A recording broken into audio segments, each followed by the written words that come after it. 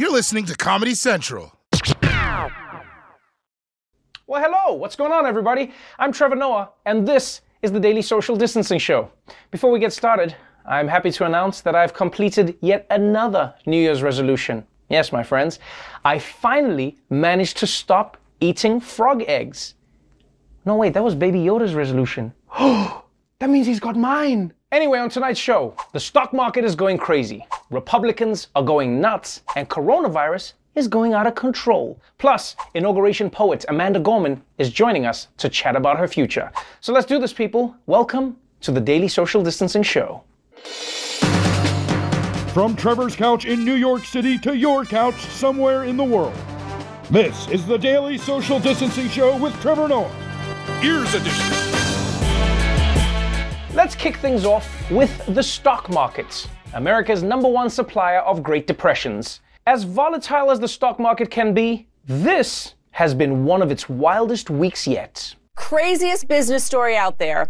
An internet trading mob is driving GameStop shares higher. It appears to spite short sellers. Look at the stock. It's up more than 680% so far this year. They realized that all of the institutional investors were hedging on GameStop, so they just bought a bunch of call options, bought a bunch of stock, and created the gamma squeeze that you saw on Friday. Okay, I don't know about you, but that explanation is way too complicated. Short selling, the thing of the long sell, and then the look. What we really need here is that scene from The Big Short where Margot Robbie breaks it down for us in the bathtub, you know? And I actually called her to do that, but she blocked my number. So I had to figure out plan B. Basically, there's a group of people on Reddit who don't use the stock market to invest. They use it to gamble. And yeah, that's what a lot of serious investors do too, but these guys on Reddit are more honest about it, and they love to troll the people who aren't. So there's a store called GameStop that sells video games. Not a great business to be in since games can be downloaded now, which is why the serious investors decided to short GameStop, which means to bet against it. But the Redditors are gamers who have a semi-ironic love for the store, so they started making memes encouraging each other to punish the serious people by buying worthless GameStop stocks. Now, instead of failing, GameStop is succeeding wildly. Not really, of course, not as a business, but come on, stocks are never real. The serious people have already lost $5 billion, and some giant hedge funds have gone bankrupt. Got it? Good. Now, let's get out Margot Robbie's bathroom before she gets home and asks me what I'm doing here. The last time she caught me here was a bit awkward. Okay, now that we're on the same page, yo, this shit is wild! And I know some people are freaking out about this. People are like, this isn't how Wall Street is supposed to work. What's gonna happen to these poor hedge funds? Let me tell you something. Wall Street is gonna be fine, all right? There are millions of people who are out of work and thousands of businesses closing, and yet the stock market is at an all-time high. I'm not worried about hedge fund guys. They can cry about this on their helicopter that takes them to their boat, that takes them to their yacht. In fact, if anything, I think it's actually funny to see how Wall Street doesn't like it when somebody Wall Streets them. Yeah, because when they make moves that cost people their homes, people in Wall Street are like, hey man, those are the rules. But when it happens to them, they're like, those aren't the rules. Is someone gonna regulate this? And these Reddit investors are already moving beyond GameStop. Now, they're pumping up the stock prices of other failing companies like Bed Bath & Beyond, AMC movie theaters, and even Tootsie Rolls. Which, by the way, I didn't even know that Tootsie Roll had its own stock. Who was that for? So, it's a candy that looks and tastes like a turd, but it also sticks to your teeth. You interested in investing? Now, if you think about it, the only reason that these Redditors have been able to pull this off is because of the internet. Yeah, think about it, like Reddit and all these social media, they make it possible to get together with people who think like you. This wasn't possible decades ago. Like now, if you want to take down a hedge fund, you can find people to help you do it. If you want to plan an insurrection, you can find people to help you do it. Hell, if you think you're the only person in the world who's attracted to that part of the stapler that looks like a face, well, I'll see you at hotstaplerfaces.com, my friend. But let's move on to something that isn't surging. Humans. It's a trend that sometimes happens after blizzards, long power outages, or whenever couples might have some time to kill and not much to do. Many people joke that COVID stay-at-home orders would lead to a new nationwide baby boom. We talked about that. But some researchers predict we might just see the opposite. It's looking like that baby boom is actually a baby bust. The Brookings Institution estimates this year could see a dip from 2019, approaching 300,000 fewer births. The U.S. birth rate will decline an estimated 7 to 10% this next year.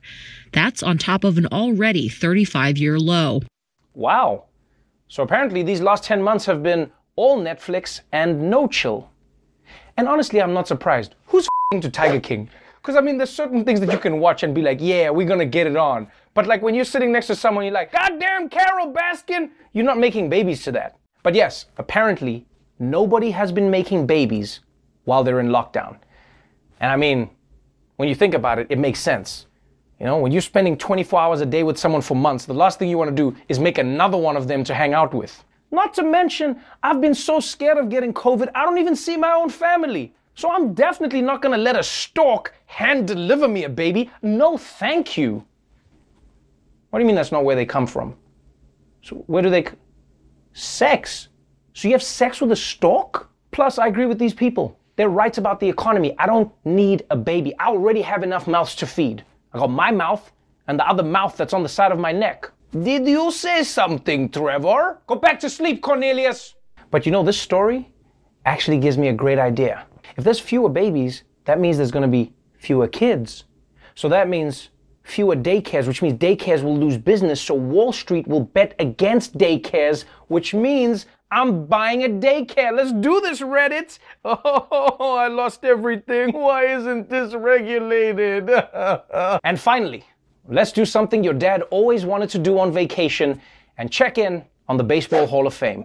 It's where the game celebrates its greatest players. But this year, the celebration is going to be a tiny bit smaller. All the former baseball players who were eligible for induction into the Baseball Hall of Fame this year struck out. No player was named on the required 75% of ballots from the Baseball Writers Association of America. 7-time Cy Young winner Roger Clemens failed to get enough votes in his 9th year on the ballot. Clemens was suspected of having used performance-enhancing drugs during his career. He denies that. And baseball's all-time home run leader Barry Bonds also failed in his 9th try. He was also believed to have taken performance-enhancing drugs. Pitcher Curt Schilling, who won 3 World Series titles, fell 16 votes short. Since retiring, Schilling has faced criticism for posting social media comments critical of Muslims, transgender people, and journalists. Tisk, tisk. Social media is bad news, guys. Because I can guarantee you there's a lot of bigots in the Baseball Hall of Fame. They just didn't have social media to tell you about it. You think Ty Cobb was woke? I mean, just as a rule, any baseball player whose card was a painting probably hated somebody. I respect that the Baseball Hall of Fame wants to maintain their integrity, but it is kind of funny that the Hall of Fame has higher standards than the US government. Because some baseball players like, I don't want to share a bathroom with this person, and the Hall of Fame is like, hey, get out of here! And go make some laws or something. All right, let's move on to our main story. The coronavirus. You know, it's the reason you're eating a Caesar salad on the sidewalk in 30-degree weather. The entire world is struggling with this pandemic, but some countries are handling it better than others. So, let's catch up on the latest corona news around the world in another episode of Keeping Up with Corona. First things first. Just because we have a vaccine for the coronavirus doesn't mean it's going away immediately. In fact, right now, it's only getting worse.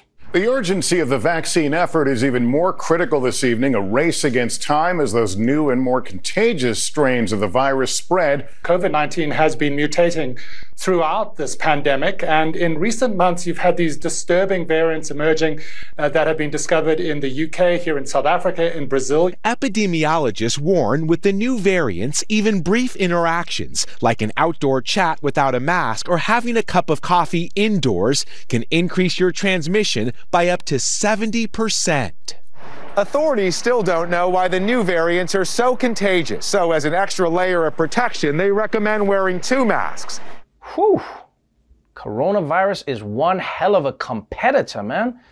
It's like Michael Jordan. You know, it heard we made a vaccine and Corona was like, and I took that personally. Because so far, there's 3 major variants out there and new ones are popping up all the time. Like pretty soon, we're gonna need a sommelier to tell them apart. Ah, yes, here we have a 2021 from the foothills of Wales, very strong. If you give that a smell, you'll notice that you can't smell. But because these variants are so much more infectious, authorities are now suggesting that everybody wear 2 masks, which I think is a great idea, especially for America. Because when experts said wear a mask, half the country was like, hell no, that's my freedom. So if you tell them to wear 2 masks, then people are like, screw you, I'm only wearing 1 mask, libtard, ha ha! And it turns out these new variants are hitting particularly hard right now because a year of restrictions has gotten people tired of that lockdown life. The new COVID lockdown in the Netherlands has sparked violent protests that continue tonight. Protesters have fought with police in several Dutch cities, setting fires to buildings.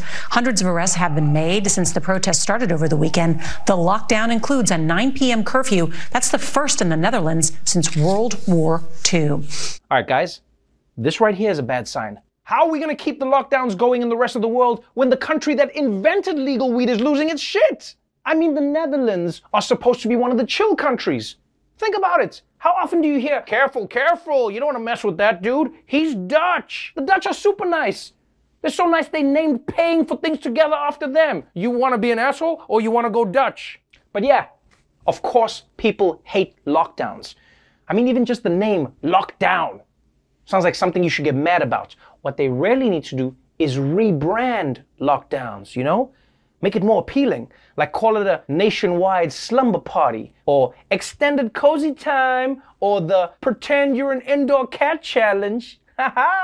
Of course, lockdowns are always a temporary fix. The real solution is gonna be getting everybody vaccinated. And one country is showing everyone else how it's done. The world's biggest success story right now, Israel. Israel is a relatively small country, but it has administered far more first doses. Israel continues to lead the world in vaccinations using the American-made Pfizer or Moderna vaccines. While in most countries around the world, you have to be part of a priority group to be vaccinated, Israeli clinics have been giving out any remaining doses to the general public after the day's scheduled appointments end for priority patients. Everything is done through our phones. We all get notification where we can receive the vaccination, and it worked very, very well. Wow. Well done to Israel on leading the world in vaccinations. And you know, it makes sense that they're doing this through people's phones. I mean, there's already an app where you can catch diseases, so why not have one that cures them too? What I don't understand is, why can't America have that app too, huh? Israel doesn't even have to change it. I'll learn Hebrew. Everything's closed. I've got nothing else to do. Now, as important as everyone getting vaccinated is, there's one thing that's even more important.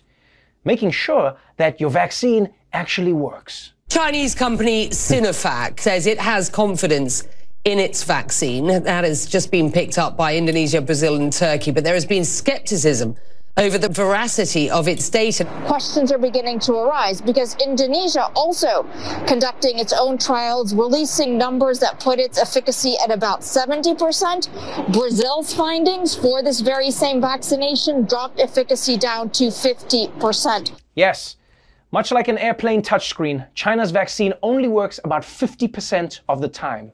No, Lion King, Lion King, Lion King, play Lion King, play Lion King, play Lion King. Well, I guess I'm watching Cats. And I gotta say, guys, I really feel bad for these countries. How could they have guessed that China would make a cheap knockoff of the vaccine? I mean, what is a person supposed to do with a vaccine that's only 50% as effective as the others? Start standing 3 feet away from other people? Go have half a meal in a restaurant? Only hug one of your grandmas? Now, just because China is struggling to manufacture vaccines doesn't mean that they've stopped moving forward with technology, especially when it comes to testing for coronavirus. China has begun carrying out anal swabs for COVID in a controversial move that has received some pushback.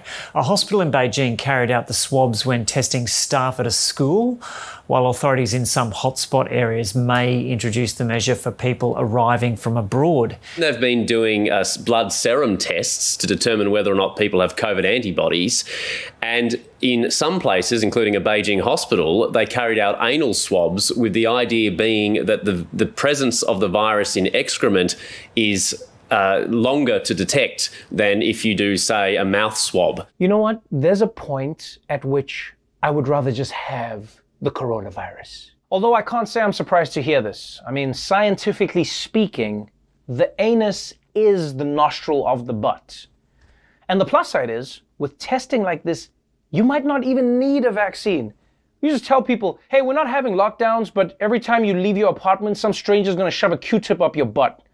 We'll be done with coronavirus in like 2 weeks. All right, when we come back, we'll figure out how Biden and the Republicans can come together. And Amanda Gorman, the superstar poet from the inauguration, is joining us on the show. So don't go away. Welcome back to the Daily Social Distancing Show. Let's talk about America's new president, Joseph Rafiki Biden. There's no doubt that he's got a tough job ahead of him. But in his inauguration speech last week, Biden made clear what his top priority is. To overcome these challenges, to restore the soul and secure the future of America, requires so much more than words. It requires the most elusive of all things in a democracy. Unity. Unity. Unity. Unity. Unity. Unity. Unity. Unity. Unity. Unity? Unity. But look, I get it. America has been divided over the last 4 years. Technically 12 if you include Obama's years. Actually, it was pretty divided under Bush. And Clinton. Whew, yeah, that was bad. Oh, you also had the 60s and the Civil War. The Civil War. Oh man, you know what also wasn't great? The whole thing with the Pilgrims and the Indians either. All right, so America's been divided for like 2,000 years now. The point is unity. So, I can see why unity would be very appealing for people right now. But for unity to work, you have to agree on what unity is. And in Washington right now, they're not even united on that. U.S. Senator John Cornyn from Texas, his response to the inclusion of transgender people in the military was to tweet, "Another unifying move by the new administration, ? Democrats claim to want to unify the country, but impeaching a former president, a private citizen, is the antithesis of unity. Joe Biden, you talk about unifying the country. Pursuing impeachment after he leaves the office will further divide the country. It's hard to unify when you're impeaching a president who's already left office. Joe Biden vowed that his top priority was, quote, unity. Does anyone at this point still believe him? Anybody? Raise your hand at home. Raise your hand at home? Dude, only one of your viewers is dumb enough to think that you can see him through the TV. Because this is ridiculous, right? Apparently Republicans think that unity means the Democrats have to act like Republicans. That's not what unity is. Unity does not mean agreement.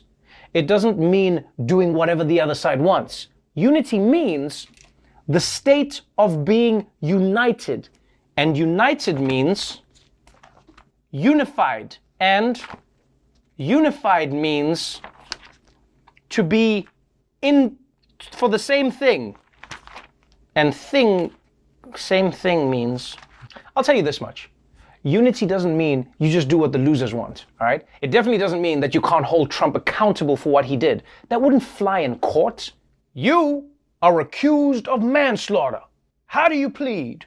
I plead unity, Your Honor. Man, get your ass to jail. And it's one thing to try to find unity with people who disagree with you on policies. But how do you find unity with people who don't even recognize your legitimacy? A clear majority of House Republicans who are now kind of braying about unity voted to overturn the election and in effect make Trump president for 4 more years over the will of the voters. This election was not stolen. Do you accept that fact? Well, what I would say is that the debate over whether or not there was fraud should occur. We never had any presentation in court where we actually looked at the evidence. Republican Congresswoman Marjorie Taylor Greene, a QAnon supporter, she has repeatedly indicated support for executing prominent Democratic politicians. 2019, she liked a comment that said, quote, a bullet to the head would be quicker to remove House Speaker Nancy Pelosi. In 2018, she said, quote, the stage is being set after someone asked whether they could hang President Obama and Hillary Clinton. Holy shit! This Marjorie Taylor Greene lady wanted to shoot Pelosi and hang Obama and Hillary? This woman is something else. It's like a normal Karen fell into a vat of chemicals and then became a Batman villain. I mean, how can you achieve unity with someone who's literally wanting you dead? There's a reason why planet Earth never ends with a bill being signed. And suddenly the cheetah lunges at the young gazelle, eager to reach a bipartisan agreement. Seriously, people, forget the country for a minute, right? That's their coworker. Imagine going into work every day knowing one of your coworkers wants to kill you. A coworker stole my yogurt one time and I still hold it against him. I was hungry for 20 minutes that day, Kevin. You're a monster! Look, considering where the Republican Party is right now, I don't know if the two sides can really come together, but it would be fun watching them try to talk their issues out. Today, we're here to work on unity. Now, this is a safe space to share your feelings and hopefully find some common ground. Democrats, let's start with you. What does unity mean to you? We want unity. You know, it's about coming together and respecting each other and finding Wrong. Republicans, you had a very strong reaction to that. What does unity mean to you? Unity is bringing everyone in the country together to do exactly what we want all the time. And if you have a problem with that, we'll storm your office. That's what unity is. Very good sharing. I love how honest you're being. Yep. Democrats, is that something you think you might be open to? No. He just said he wants to storm my office. Or put you in prison. Options. Very good. Very good. You know what? I feel we should have a bigger say. We won the election. You stole the election. Now, remember, compromise. Okay, so how about Democrats won the election by stealing it? Yeah, that's fair. No, it's not. Look, we just want the Republicans to come to the table in good faith and find areas we can agree on so we can pass meaningful laws. Okay, let's explore this. Republicans, when Democrats just said that, what is it that you hear? I heard that they want mandatory Sharia socialism and to put RuPaul on the $50 bill. That's what she said. That's not what I said at all. Although I am open to the RuPaul thing, kind of jazz up the money. But listen, if they really wanted unity, how do they explain the Capitol riots? Well, that could have been a real moment for unity, but there wasn't a single Democrat in that mob. Because they're all talk with no insurrection. See, this is what he does. It's always my fault. Well, it is always your fault. It's your fault every single time. Why You're always making it your fault. Okay, then you're walking around like it's not my fault. It's not my fault. You can stop. You can stop, both of you. Stop. Especially the Democrats. Look, we're almost out of time. So what I'd like to do is just take a step back and look at all the progress we've made. Excuse me? Progress? There has been no progress. See? You finally agreed on something. You're both united behind the fact that you can never unite. Unity achieved. Republicans, you're cured. Democrats, let's pick this up again next week. We have a lot to work through. Cool, because I got to run. I'm parked in a handicap spot, so thanks. Of course you did. Of course you did. All right, when we come back, the star poet from the inauguration, Amanda Gorman, is joining us on the show, so don't go away. Welcome back to the Daily Social Distancing Show. So earlier today, I spoke with poet, activist, and author Amanda Gorman. We talked about what it was like being the youngest inaugural poet in history and what lies in store. If we're to live up to our own time, then victory won't lie in the blade, but in all the bridges we've made. That is the promise to glade the hill we climb if only we dare it, because being American is more than a pride we inherit. It's the past we step into and how we repair it. Amanda Gorman, welcome to the Daily Social Distancing Show. Thank you so much for having me. I'm super excited. I'm the one who should be excited because, 2021 kicked off with a bang. It's been a whirlwind for everybody, but I think for you more than most people, it has been extra whirlwindy, which is a word I trademarked. You can use one day if you'd like to in one of your poems.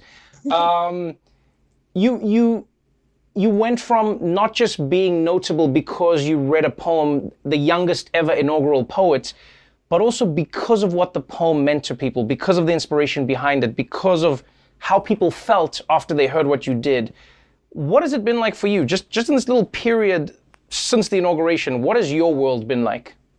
My world has been crazy. It's been turned upside down. When I was writing the poem, I knew it was a historic moment. I knew it was an important moment, which is why I wanted to do just service. But I wasn't really paying attention to the ways in which my own personal life might change. So I did my inaugural poem, I walked off and just kind of expected everything to be the same. And then I remember trying to open my Instagram just to, look at other people's posts, and all of my apps had just crashed because of all the followers that were just, flocking to my channel. So it's been amazing, and I'm still kind of absorbing it all like a sponge. The poem, The Hill We Climb, wasn't just momentous because of the day it was performed on. I think what made it special was that you incorporated, up until that day, the things that so many people were feeling about America. If you don't mind, walk me through why you felt it was important to write a poem for that moment, and then even still be writing the poem on the actual day that you were delivering it. Right, exactly. Well, for me, I was writing it and trying to find a way to encapsulate what had gone on over the past, 4 years, and even looking more expansively than that. And then, we had the insurrection at the Capitol. So for me, it was trying to say, we've had this reminder of the ways in which democracy is both fragile and also enduring, and how necessary it is to defend it. And I think a lot of times in cultures, we think of the ways in which we can cleanse ourselves with water. I think of the ways that we can cleanse ourselves with words, meaning that this poem was an opportunity to kind of re-sanctify, re-purify, and reclaim not just the Capitol building, but American democracy and what it stands for. A pretty high ask of myself, but that's what I do when I showed up and I rolled up my sleeves, and that was the aim of the poem, to use words to try to go back to the quintessence of what America can be. I think you achieved that. I think you achieved that 1,000 times over, and it showed in how people responded. Consider it from this perspective, and you may not, but this is how I saw it. I went on a day when Joe Biden's inaugurated, Kamala Harris is stepping into the role as VP, Lady Gaga's performing, Jennifer Lopez is performing. You were the thing that people were looking. You were the trending thing. It was like you competing with like Bernie Sanders' was basically it. That must be, do you take a moment to go like, man, this is surreal? That is so surreal, especially because my friends, they're so funny and, they come for blood. So they were texting me like, well, Joe Biden did a good job opening up for Amanda Gorman. We know who won that inauguration. And I was like, y'all, it's not a competition. It's not a fight of who wins the inauguration. They're like, but you did. And so I think for me, it was so daunting to be on a stage. There's Michelle Obama to my right and Barack Obama and Hillary Clinton and what have you. And so the figures that have been, mythologized for me, and to find myself not only being in that space, but owning it and claiming it was, I think, the highlight of my career. I believe that you are slated to perform at the Super Bowl. That is correct? Yes. I didn't. You understand the juxtaposition of this right now, right? Poetry at the Super Bowl. You understand the levels you've made it to, where they were like, this person is so good that we have to bring her to do poetry at the Super Bowl. Right. Literally, that went over my head because I knew about the Super Bowl and the inauguration around the same time. And it was like there was not space in my head for both. Like I kept being like, I got to write that inauguration poem. And my team was like, there's this little thing called the Super Bowl, which you should also keep in mind. And so, it's very rare. And I would say, if not, an extant possibility that a poet will be at something like the Super Bowl. It's just nothing I have really heard about before. And so the moments I strive for in my lifetime, which is to bring poetry into the spaces that we least expected so that we can fully kind of grapple with the ways in which it can heal and kind of resurrect us. Let's talk a little bit about poetry. I mean, it feels like poetry, like some art forms, has its highs and then it has moments where it disappears. Why do you think we should never forget poetry? What is it about poetry that you feel society needs to hold on to? Mm-hmm. Well, what I always say is poetry stands as a great reminder of the past that we stand on and the future that we stand for. I do not think it is any coincidence that when America seeks to kind of consecrate its ideals, it does so through poetry. I don't think it's a coincidence that we see a poem at the base of the Statue of Liberty as opposed to like a scientific formula or even a prosaic paragraph. Why is it that we call forth poetry in those moments? Or even point out to students, when you're at a Black Lives Matter march and you see, banners that say they buried us, but they didn't know we were seeds. That's poetry at the forefront of the racial justice movement. And so poetry, because it's inherently rebellious in its nature, I think it really becomes the language and the rhetoric of the people. We get to kind of co-opt it and put our own play on it. And what's more, we get to use those words to realize our thoughts and transform those thoughts into actions. You have a journey ahead of you that I think nobody can predict. Which is exciting, and you've had a journey that has been unpredictable. You've talked about it. Growing up in a family with a single mom who was raising yourself and your twin sister and your brother as well, and how you just fought to achieve. My question to you then is, what are you aspiring to, seeing that you've basically done it all? I mean, in the past few weeks. Right. That's a great question. I mean, I'm really taking that time to kind of sit back and think and be like, well, wow, that was it. Kind of what's next? And for me, I don't think it's about kind of beating my last thing or even competing against myself. I hear that a lot. I think that's fine for other people.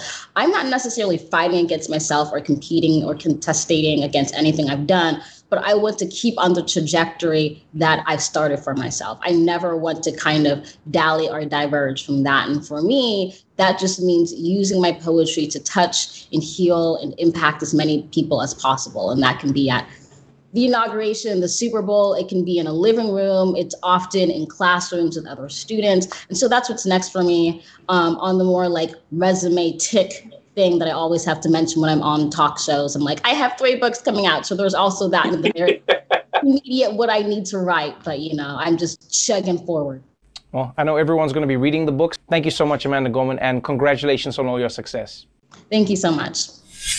Don't forget, Amanda's books, The Hill We Climb, Change Sings, and her poetry collection are all available to pre-order right now.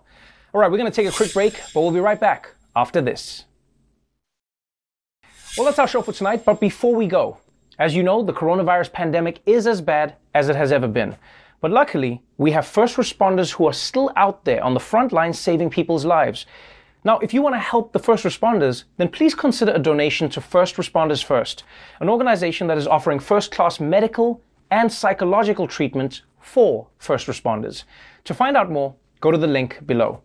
Until tomorrow, stay safe out there, wear a mask, and remember, the coronavirus variants are not like Pokemon. You do not have to catch them all. But you can try, but you shouldn't. The Daily Show with Trevor Noah, Ears Edition. Watch The Daily Show weeknights at 11, 10 Central on Comedy Central and the Comedy Central app. Watch full episodes and videos at thedailyshow.com. Follow us on Facebook, Twitter, and Instagram, and subscribe to The Daily Show on YouTube for exclusive content and more. This has been a Comedy Central podcast.